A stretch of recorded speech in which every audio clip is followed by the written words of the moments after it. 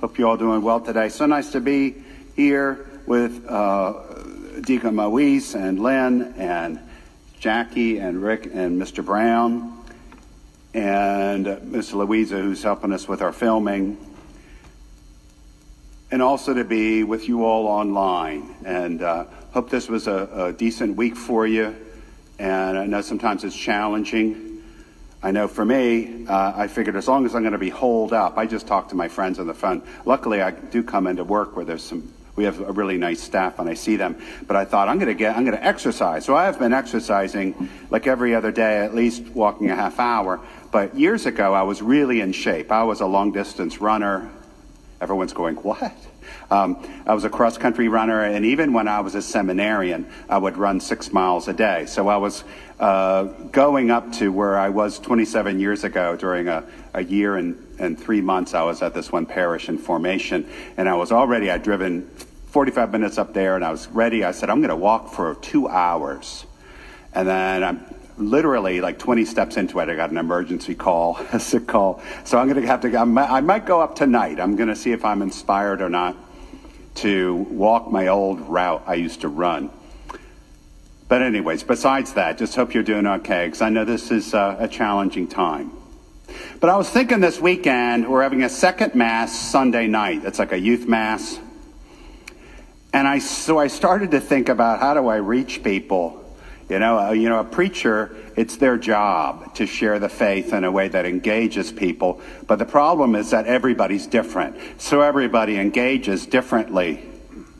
So I was preparing for this Mass for youth. I'm saying youth and young adults. We have a young adults reading and things like that. And I thought back when I first had my first parish assignment in Virginia Beach. It was 1991. I just finished a year in seminary. I was 28 years old. And you know what? At that time, I knew all the music. I could talk to the kids about any kind of music that was going on back then. I was very much an aficionado, eclectic. Any kind of music, I could name it. Well, it seems like about the time I was ordained, that's when I stopped following the newer music. So I tell you, I was looking, I said to myself, I'm going to look at the Billboard Top 100 on the internet, but they have a lot, you have to pay to do that. So I got onto the Rolling Stone site. Of the top 100 songs in the U.S. right now, I did not recognize one song. And the only artists I recognized were country music breakout, like Blake Shelton. That was the only artists I recognized were the country music singers. And I have eclectic taste. I like all kinds of music. But I thought to myself, it really drove it home. I'm not 28 anymore, and certainly not hip. I used to know everything about sports. I used to win football pools among hundreds of people with college football because I knew everything going on with the sports. And I don't follow hardly anything anymore. I'm just a boring old priest. I'm a boring old priest. So I found myself wishing for a while that I wished I was ultra cool to impress everyone, that cool people do get religious and cool people do get involved in church. But no, you know, the only thing I can offer you, whether you're a youth or a young adult or any age, the only thing I can offer you is that I care about your having the gift of faith in your life too, because I really do. That's why I'm holed up in this little house in Davidsonville, living alone, all by myself during this quarantine, except to go to work, because I care about your having faith. That's why I've been working as a priest for 24 years as of May 25th.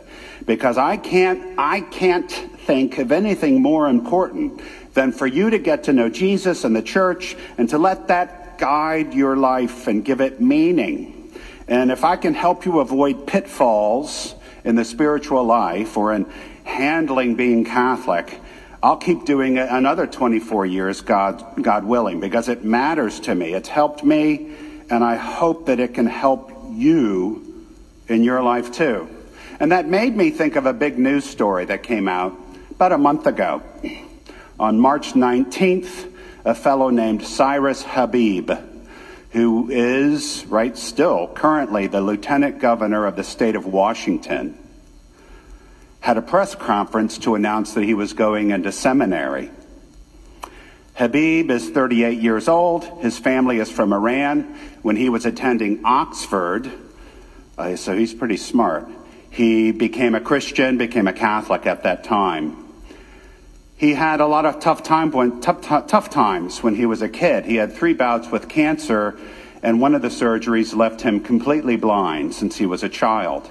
And so they were interviewing him about wanting to become a priest. And he says, this is why he said he wants to become a priest. And he prefaced it by saying, I feel like in my political life I've tried to always think of those who were vulnerable. But he says, quote, I knew from childhood what it was like to be excluded because I was the blind kid and because my family was from Iran. And so I have always tried through my life to make sure no one is left behind, no one is left out. And he again went on a bit about how he tried to do that as a political figure.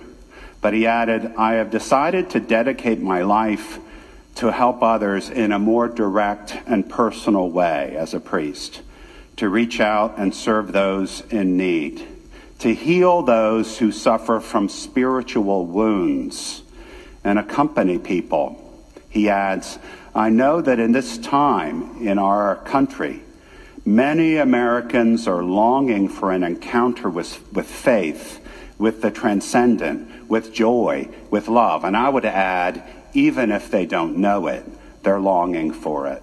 So the lieutenant governor of the state of Washington, a state of 8 million people, is walking away from his job to be a priest. And so today when I hear Jesus say he is the good shepherd, maybe it makes us a little curious why a guy would walk away from a big, important job like that to be a priest. Somehow he heard the voice of the shepherd in his life and knew it helped him. Now he's going to give everything up to help other people find the good shepherd in their lives. So maybe that makes us a little bit curious. But the second thing we can do once we're curious, hey, what is this about Jesus and the church? I'd say if we want to get started to hearing the voice of the good shepherd in our lives, let's look around our life and see which people seem to be listening to the voice of the Good Shepherd and how they seem to be different. For me, the example I remember was my grandma, Miss Lena Maxey. She was originally from Texas, but they had a farm in Arkansas when I was growing up. And she sent me letters and stamps, because I collected stamps. And in the summers, I'd go out to their farm and usually help fix fences and things like that. But she was always very kind. They're not Catholic. She was very devout, though. Very kind and very simple in showing me that she knew the voice of the Good Shepherd. So that when I was a goofy young person and maybe getting in trouble, I got in trouble a bit when I was mostly in middle school and also ninth grade, there was Grandma Maxey in the summers talking about the beauty of the birds and simple things. And, you know, it just seemed so much nicer than the crazy world I was in sometimes, where there's a lot of drama and people fighting and people wanting to steal things and things like that. She was very devout, but always in a way that was just very, very wholesome, very, very loving. For her, she'd just talk about how she loved her family and she loved the animals she saw in the woods and around her farm. When I entered seminary, Catholic seminary, she wasn't Catholic, but she sent me about 5 Bibles in the first year I was in seminary. Maybe they thought the Catholics didn't have them. But anyways, I fell in love with the Jerusalem Bible through her. She died in 1991. I was only in seminary about a year and a half when she passed. But all through my early life, she was different. She was good and holy and kind, and always reaching out to her grandkids with love. And later I realized she was in touch with the Good Shepherd. So maybe for you too, maybe there's a classmate at school or someone at work or a relative or a friend who's just different. I remember in high school there was Johnny Armstrong, who was Baptist. He was at Chantilly High School, and he was always an encourager, always encouraging other people. And I knew after a while that he went to church often as a regular church person, and that also impressed me. Well, why was this guy so different? And I began to realize it was because he knew the Good Shepherd. So I think, number one, if we're curious why the Lieutenant Governor of Washington would walk away from his job to be a priest, and we want to hear the Good Shepherd's voice in our own lives, let's look around for those people around us who seem different in a good way, that they're in touch with the Good Shepherd. And that just shows us that it is possible to live a different kind of life than just going crazy and whatever the world does, which the world's always running around in circles, don't you notice? Don't you get tired of all that? I know I do. I mean, as I get older, I just want to be that person who is in touch with the Good Shepherd and to have meaning and peace in my life. So for all of us, let's begin today by realizing the Lord is right by our side, even if we're in quarantine, even if this is all online. Let's remember that people are truly changed by knowing the Good Shepherd. And then what do we do to work on that, hearing the voice of the shepherd? Let's just look at what Jesus told us. He always read Scripture. He was in the Jewish community, but he always read Scripture. So let's read the four Gospels, Matthew, Mark, Luke, and John.